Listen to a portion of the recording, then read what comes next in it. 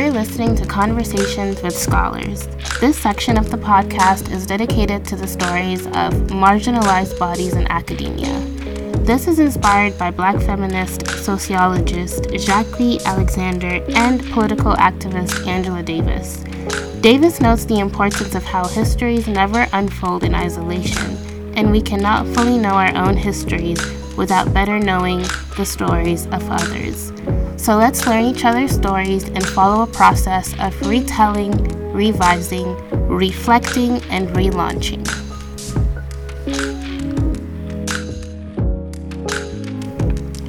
Today's discussion is with Erin Green, a PhD candidate at the University of Maryland, College Park.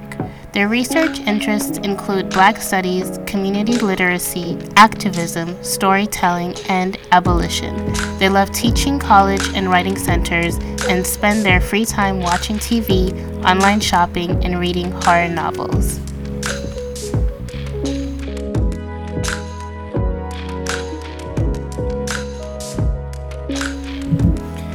So we're here today with Erin Green.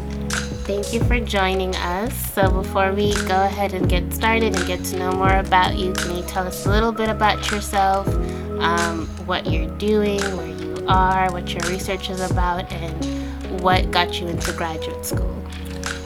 Yeah, hi everyone. I'm currently a third-year PhD candidate at the University of Maryland, College Park.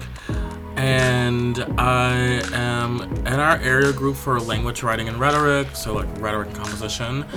And my research is about community literacy practices, Black queer literacies, abolition, prison police abolition practices, and just general like pedagogy and writing program administration. And I got into academia because I just really liked the idea of teaching, and once I got to grad school and I started teaching, I liked parts of grad school even more, and that part was teaching, so I'm mostly in it for the teaching. Were there particular professors that influenced you to go into grad school, or did you see things that you did not like in college and you're like, there has to be a different way to do this? Yeah, so when I was in undergrad, everyone kept telling me that I was going to end up being a college professor, and I was like, no, I'm not. And I joined this program called the McNair Scholars Program, which is a program to help first-gen, low-income, and students of color who might want to like go to graduate school. Because at the time, I did want to go to grad school. I knew I wanted to go to grad school to get an MFA in creative writing. And then I took a creative writing class in undergrad, and I was like, absolutely not. But I was already in that program, and someone said, maybe you should think about getting a PhD. And I was like, okay, I guess I'll consider it. And then I started to do like research projects in undergrad, and I was like, okay, well, this is what grad school is like, then I think I might like getting a PhD. And so the McNair Scholars Program helped me like get prepared for grad school, what like research is about. And at the time I was like, I guess I would like teaching. I was working in a writing center, and I was like, well, I like tutoring, so if I like tutoring, I probably will like teaching.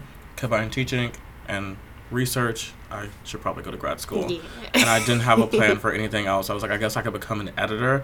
But by that point, like maybe like my second to last year of college, I was like, I don't want to be it. I already worked as an editor, and I was like, I don't want to do this for the rest of my life. So grad school, it was. I like how you go through this process of elimination. You were like, MFA, tried it, wasn't for me. Editor, tried, that wasn't for me. And so how do you like your teaching career so far, and also your research? Tell us more about that, because you're downplaying it. It's interesting. So teaching, I have taught like the first year writing classes. I've taught an upper level technical writing classes. I've taught like a social media rhetoric class, and I've also worked as a graduate writing program administrator. I like teaching. I like students. They're so fun. They're at first I didn't think that I was gonna have like a kind of like, I guess, parental attitude about them, but I do. I think of them like as like my children, because I think they're so cute. But I like creating a syllabus and designing things, and I'm like, okay, maybe my students like this. I want them to learn all of this stuff that, like, I didn't get a chance to learn, or things that I might want to learn more about. And it's fun to read their work and see them, like, just absorb the information that I'm, like, putting in front of them, and, like, question it and think about it, reflect on it, and give, like, their own opinions about it. And of course, my research is not even, like, I would say maybe, like, traditional normative research. I'm doing stuff that's like CRT counter story. I'm talking about abolition, which is, like, not really as talked about in the academy. I am, like, doing topics that I feel like maybe, like, 20 years ago probably were not, like, topics that, like, people would want to, like, talk about. Like, I'm currently, like, in the process of trying to, like, write a paper about drag story hour. So I feel like because those are, like, my research interests, they inform, like, how I'm teaching, because I want to bring in stuff that is not, like, the same old dusty, Aristotle and all that classical stuff that doesn't really speak to me as a black person. So I like to bring in stuff that's contemporary and, like, relevant, and I think that informs how I teach, and usually my students like it. So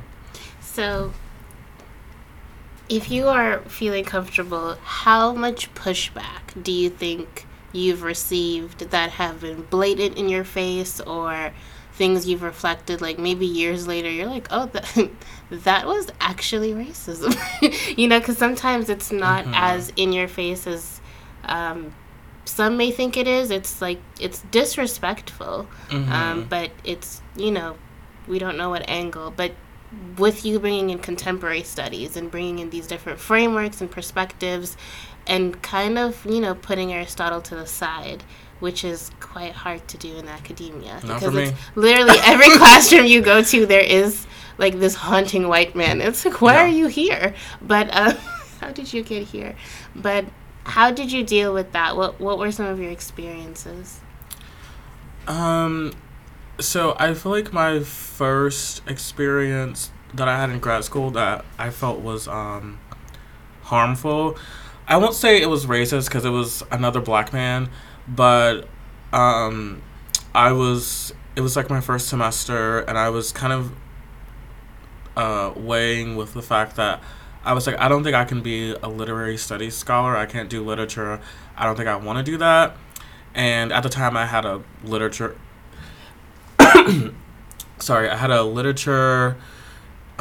faculty member as my, like, mentor, and I told him that I was like, I'm thinking about switching over to rhetoric and composition because I worked in a writing center. I would love to direct one day, and it just feels more in line with, like, what I want to study.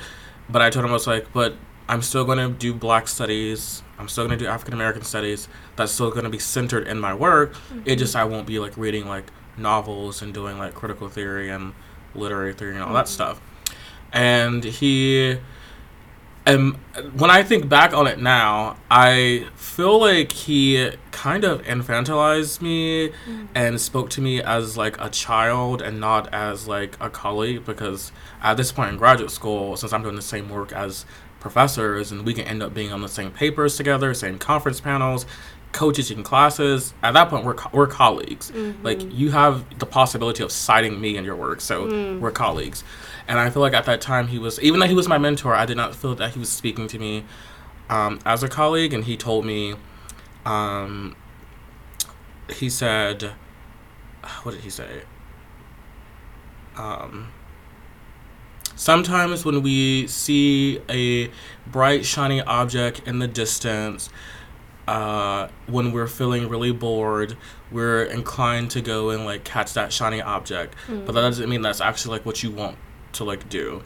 And so he was telling me that I was just feeling bored academically, and that I found something new that I wanted to try out, which was rhetoric and composition, in his opinion, despite the fact that I had taken rhetoric comp classes in undergrad, worked in a writing center.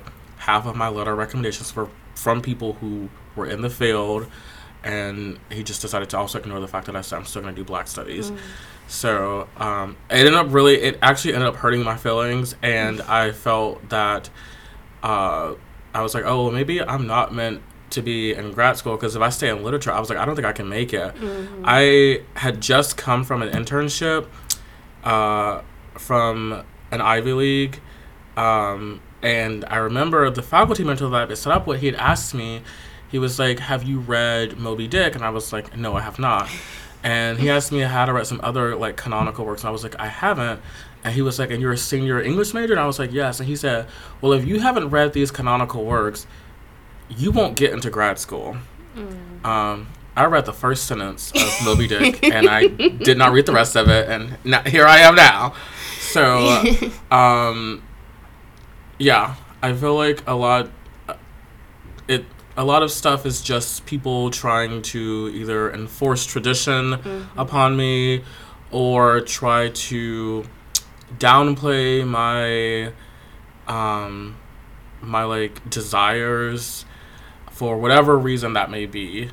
And I don't really care about their opinions anymore. I decided to do what I felt was best for me, and I'm happy that I made the decision to like not listen to them. So, and it's wide. Like writing is wide, like from literature to rhetoric to I don't even know all the different types. But what I do know, for example, even though we may both be in English complet, well, I'm in complet, you're in English, housed underneath the same, we still need people everywhere. Yeah. The perspectives are going to be different. So it's, I don't know, I don't see it as much of a, oh, this is a loss for literature. It's like, you could see it as it's a gain for rhetoric, because we still need, frameworks to be implemented in that side. And can you tell us a little bit more about at least how you view the difference between literature writing and that critical writing? And no, go ahead, like, and when you're speaking about like rhetoric and composition, and how this is not just, oh, how to write an email, or how to, like, this is another type of facet that affects people's lives beyond academia, just, in so many different ways. So can you talk to us a little bit more? Yeah,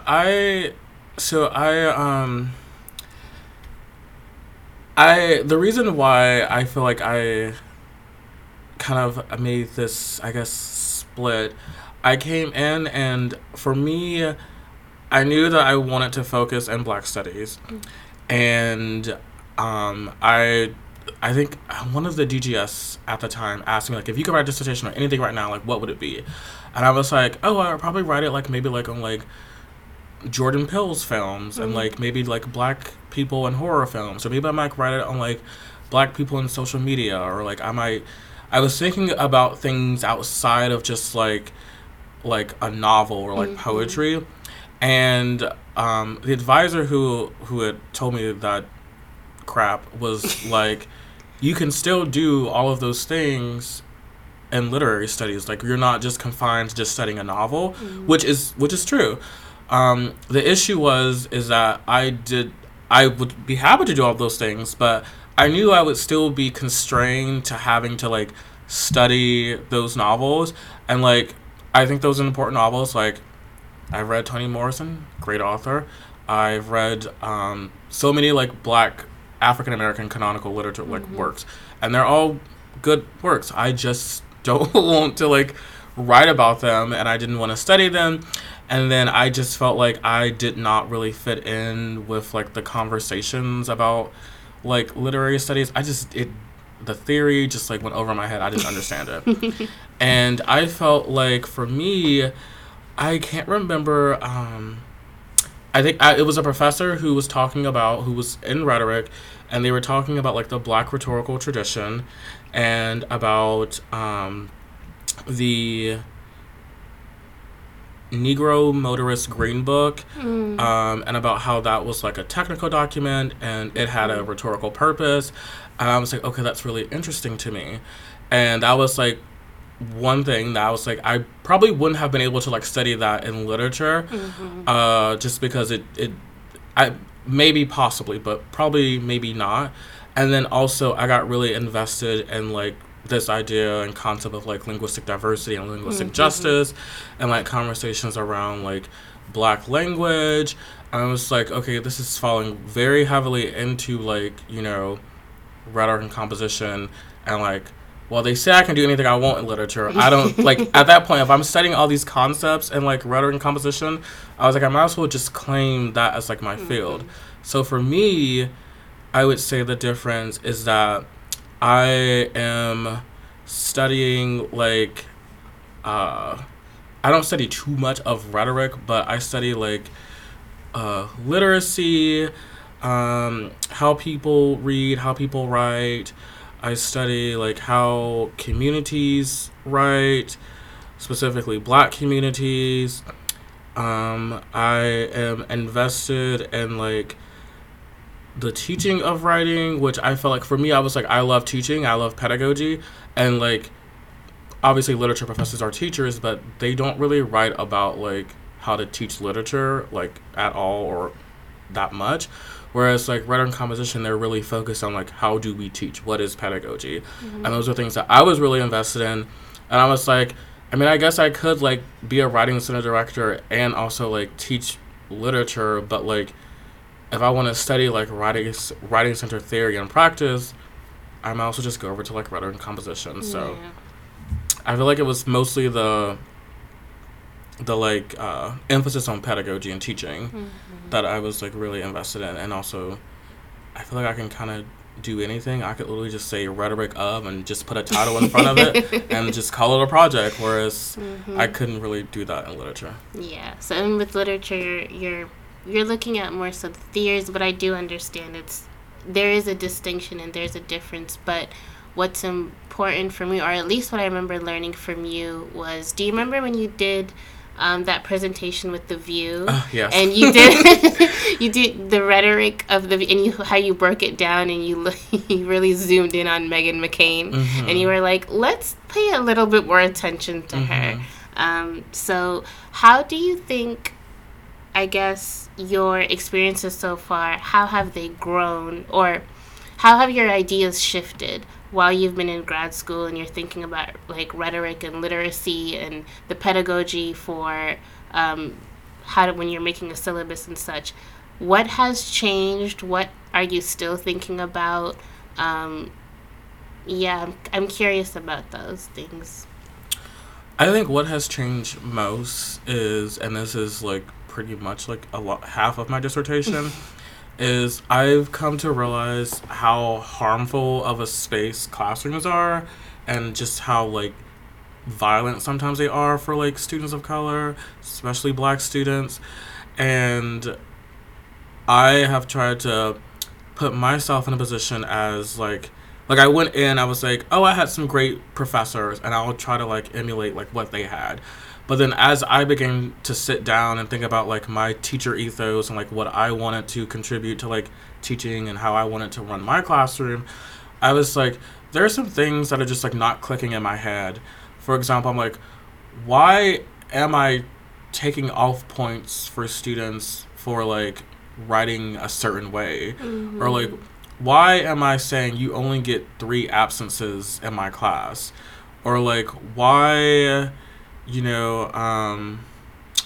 why am I only allowing students to get participation from, like, just, like, verbally speaking in class? And so these were things that, like, I knew that, like, when I was in college, I was like, wow, I hate that, like, I only get, like, I had a professor who said, like, you only get, like, 2 absences the entire semester, whether it's excused or unexcused. She was like, don't ever use the absence if you just think that you're going to, like, like, oversleep or you're tired or you don't want to come to class. They should only be used for, like, emergencies. And I was like, I have a life. So it's very wide. So I remember thinking there was, like, one day that I was like, I was not, like, physically unwell, but I was like, I just cannot go to class today. And I was like, I'm just not going to go to class. And that was, like, one absence that I used. And then, like, I had another time where, like, I did actually have a family emergency. But then there was a third time I was like, I really don't want to go to class. I just don't feel well. But I had already used it up. And she was like, well, I'm going to take off points for, like, the final grade if you decide to skip class. And so I was thinking to myself, well, how can I teach and not, like, be harmful to my students? And it's a controversial opinion, what I'm about to say, But I had a student one year that I was teaching. He came up to me and he said, "I'm sorry that I turned in my paper late. I'm an engineering, one of the engineering school majors, and I'm in a calculus class right now, and I'm like really struggling, and I'm failing, and if I don't pass this class, if I don't pass this like next test, then like I'm gonna like be like kicked out of the program because I have to, this is a required class." And he was like apologizing to me about turning in a paper like late, and I was like, I'm not offended that you turned in a paper late. Like if my paper is stopping you from being able to like graduate with the major that you want, then like you can take priority over that exam. Like the paper can wait. I'm not gonna be offended if you turn in a paper like a day late. Like that's like what is the point of me as an educator if I am like being like, no, my class is the most important thing in the entire world, and I don't care what you're doing in your other classes. I don't care if you're failing. You need to have my paper in on time. It's like, well, what is the point of like education if I'm like stopping a student from like? And I'm like, are you trying to teach me a lesson? Or are you going to be grading this paper right here, right now? Because I know I didn't. I know I did not grade all those papers right here and right now. So it's like, what is the goal exactly? I think it's just to punish them and just to have control over students, and people take it as like a personal attack against you when your students like, I need to prioritize. Like, if we're being realistic, there is no possible way students can like have time management to every single class that they're taking equal amount of time, because some stuff is more difficult than others. Some stuff is easier. There's some classes I'm like, I don't even need to read for this class. I can do the assignment literally the day before. But then there's other classes I'm like, I need to spend like, when I was in undergrad, I was not about to graduate because I was failing a Spanish class that I needed to graduate, and I started the class with an F. I had to get 2 tutors to like even pass with like a B. So the other class I was like, I can just breeze through this. So I feel like it's understandable to expect students to prioritize different classes because that's just like natural. And I mean, we do that in our everyday life, even right? As like, you are going to prioritize some exactly things. And if everything is a priority, you will end up in the ER. Exactly. So that's how I feel, and I'm like, if you need to prioritize something else over my class, I will not be offended. My class is like, as much as I would love for all of my students to prioritize my class, in the grand scheme of things, I'm like, I am not that special in the world for y'all to be sacrificing your health, mental health. Your class is special, though. You know, it is. You put the effort in. I do, but like, don't die for my class. Don't fail out of college for my class. So yeah. So, and I think the times I remember when I was teaching the English 101, I would always emphasize like, communicate with me, communicate. Like, everything can be sorted out through communication. When it becomes dangerous is like when you just don't hear from the person at all, and then they come to you at the very last moment. You're like, where have you been? Yeah. You know. So but the whole dying for class, and that's why now it's like with COVID, that's when people realize, well, don't show up sick anywhere. I know. Yeah. The whole, like, it makes me think back to, like, in elementary school when, like, we got awards for, like, perfect attendance. I know. I was like, why are we coming to class sick? Yeah, and, you know, even noticing, I can see it with my mom, like, we were never allowed to miss a day of school. No matter what was happening, whether there was a death, whether your heart was about to be, whatever it was, you had to show up. And, you know, and I can see the change with my mom. Like, now she'll take a day off when she knows, like, she's done too much. I'm like, look at you. Look. It takes a lot to be like, I don't think I can, like, you know, I need a day today. I also did see a Twitter conversation the other day where someone tweeted and they said, taking a mental health day does nothing. Like, taking one day doesn't do anything. It's a way of avoiding your responsibilities. I was like, well, isn't that a luxury to think that? Like, you know, and so now I've just been like, that's a luxurious way of thinking. If that works for you, you know, it's probably because you can afford to not take a day. But some people really do need a day. Yeah. So, but back to, you know, Back to the institution. So another thing I was just thinking about was education provides us with a certain type of power, and people use it differently in classrooms, but it's also transformative. So what do you think that you're currently doing with your research? And I know it's like shifting it moves in different ways, that's either transforming you or transforming the students around you, or do you think something that can reach out to a broader audience, like outside of academia? So what do you think in regards to, while you're thinking about your research question and the things that you're doing, how do you think that works?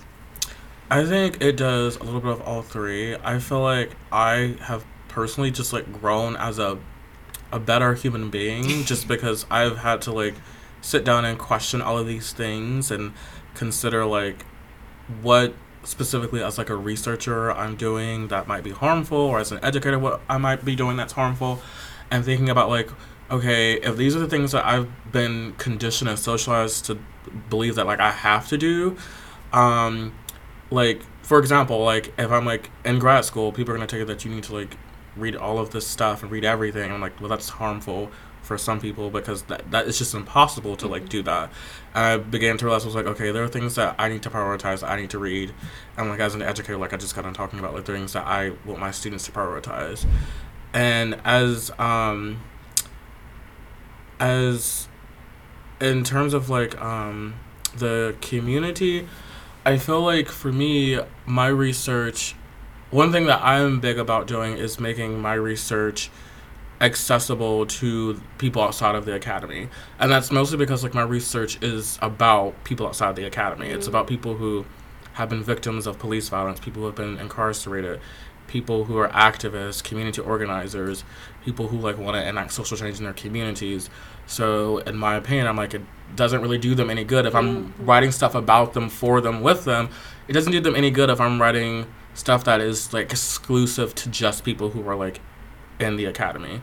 So for me, it's important to, if I want to help transform these communities around like social justice and activism, anti-racism, all this stuff, I want them to be considered just as experts as I am, and I want them to have access to what I have access to. So if I have stuff that I can give to them because they're not in the academy, but the stuff that would be helpful to them, I'm going to give them my stuff because we are in solidarity with each other for this cause. And it would just be hypocritical for me to be like, oh, I'm writing about activism and like I'm considering myself to be a scholar activist, but then like when the time comes down to it, I'm like, well, I'm gonna keep all of my stuff as an academic over here, and I'm gonna write for people who are just in academia. I'm gonna write for stuff that would just like lift me up as a scholar, and I'm not really like doing the work to help the people who I'm writing about. It just seems pointless and hypocritical when I would be a drifter. So.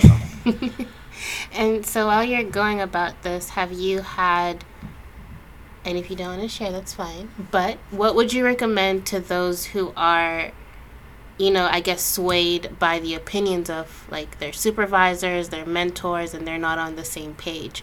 How do you think Black bodies kind of need to go about navigating that situation? Because I'll speak for myself. I did not know how to navigate this. Like it's like you're thrown into it, and then you get the lingo, and then like someone gives you like a nonverbal sign, and you're like, oh, okay, I won't do that. I think that's what you're telling me. Like, so what would you say about navigating those, like the tension of following your objective and your aim versus maybe someone who's influencing you to go in a different direction? I would say, if at all, if you can help it, to not work with people who are not going to like be supportive of whatever kind of like research agenda you have. It's difficult for a lot of people just because like once you're in a program, you're in a program, unless you decide to like go to a different program. And you know, people on websites and at like an open house might be different once you actually like get into the program, and you might start like developing your identity and like the research that you want to do. So I would just be very careful about, like, I wish, like, I came in thinking I was going to work with certain people who I ended up being like, I don't want anything to do with you. So um, it's something that I feel like you probably can't help when you're like applying, but like once you get in, I would say the next step would be to find like your people. And for me, what's been helpful is to find people who are supportive of the things that I want to do. And if you don't have people in your like department or in like your university who can be helpful, like I find people outside of my department and I found people outside of my university. I just went to a conference and I found people who are like, we do the same kind of work, we've had the same kind of struggles. They're like, let me help you because I'm like, you know, years above, I went through the same thing you're going through, so let me help you. So finding your people is probably the most helpful thing that has like helped me through like getting through grad school, because it just seems like a waste of your livelihood to be in a situation. And some people, they can't help it whether it's not to go, like if you're like if I were in a program right now 3 years in and I realized I was like, this is not like the environment that is gonna help me, I mean I probably would just stick it through because I only have like 2 years left. So but if you think about those things like preemptively, it might be able to like help you like not be harmed as much. Yeah, that's definitely true. And do you think if you had one wish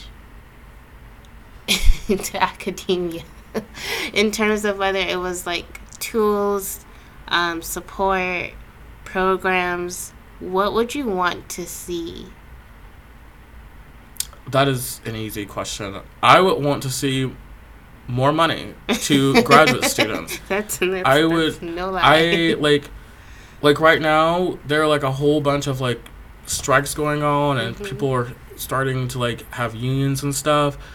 I feel like it's like long overdue for like graduate students and non-tenure track faculty to like be paid what they should be paid. But like from a graduate student perspective, if I could have one wish, it would be being paid what I'm supposed to be paid. I'm doing the same research as these like tenure track professors who are getting 6 figures. We're submitting to the same journals. We're going to the same conferences. We're teaching the same classes. We are working with the same people. The only difference is that like I don't have the degree yet, but we're still doing the almost exact. I'm serving on committees. We're doing the exact same kind of labor. The only difference is that like, you know, they have a PhD. And I'm not asking for like $200,000. I'm just asking for grad students to be paid a wage that can help them like live comfortably while they're in graduate school. They should not be living like below the poverty. Well, no one should be living below the poverty line, but like we should not be being paid poverty wages and then not being paid in the summer and then also being told don't get a second job because you need to focus on your research, but at the same time because you won't be too scholarly. Exactly. So my wish would be people should be paid what they should be paid. There's no point in going through these struggles and then having, I mean, it's then you also have the mental crisis, you know? And then your insurance is like, we don't do therapy. Right. Yeah, so, that would be something that I think just worldwide people would appreciate because the stories of people who have at least 3 jobs and doing their PhD. Which is a whole job in itself. It really is.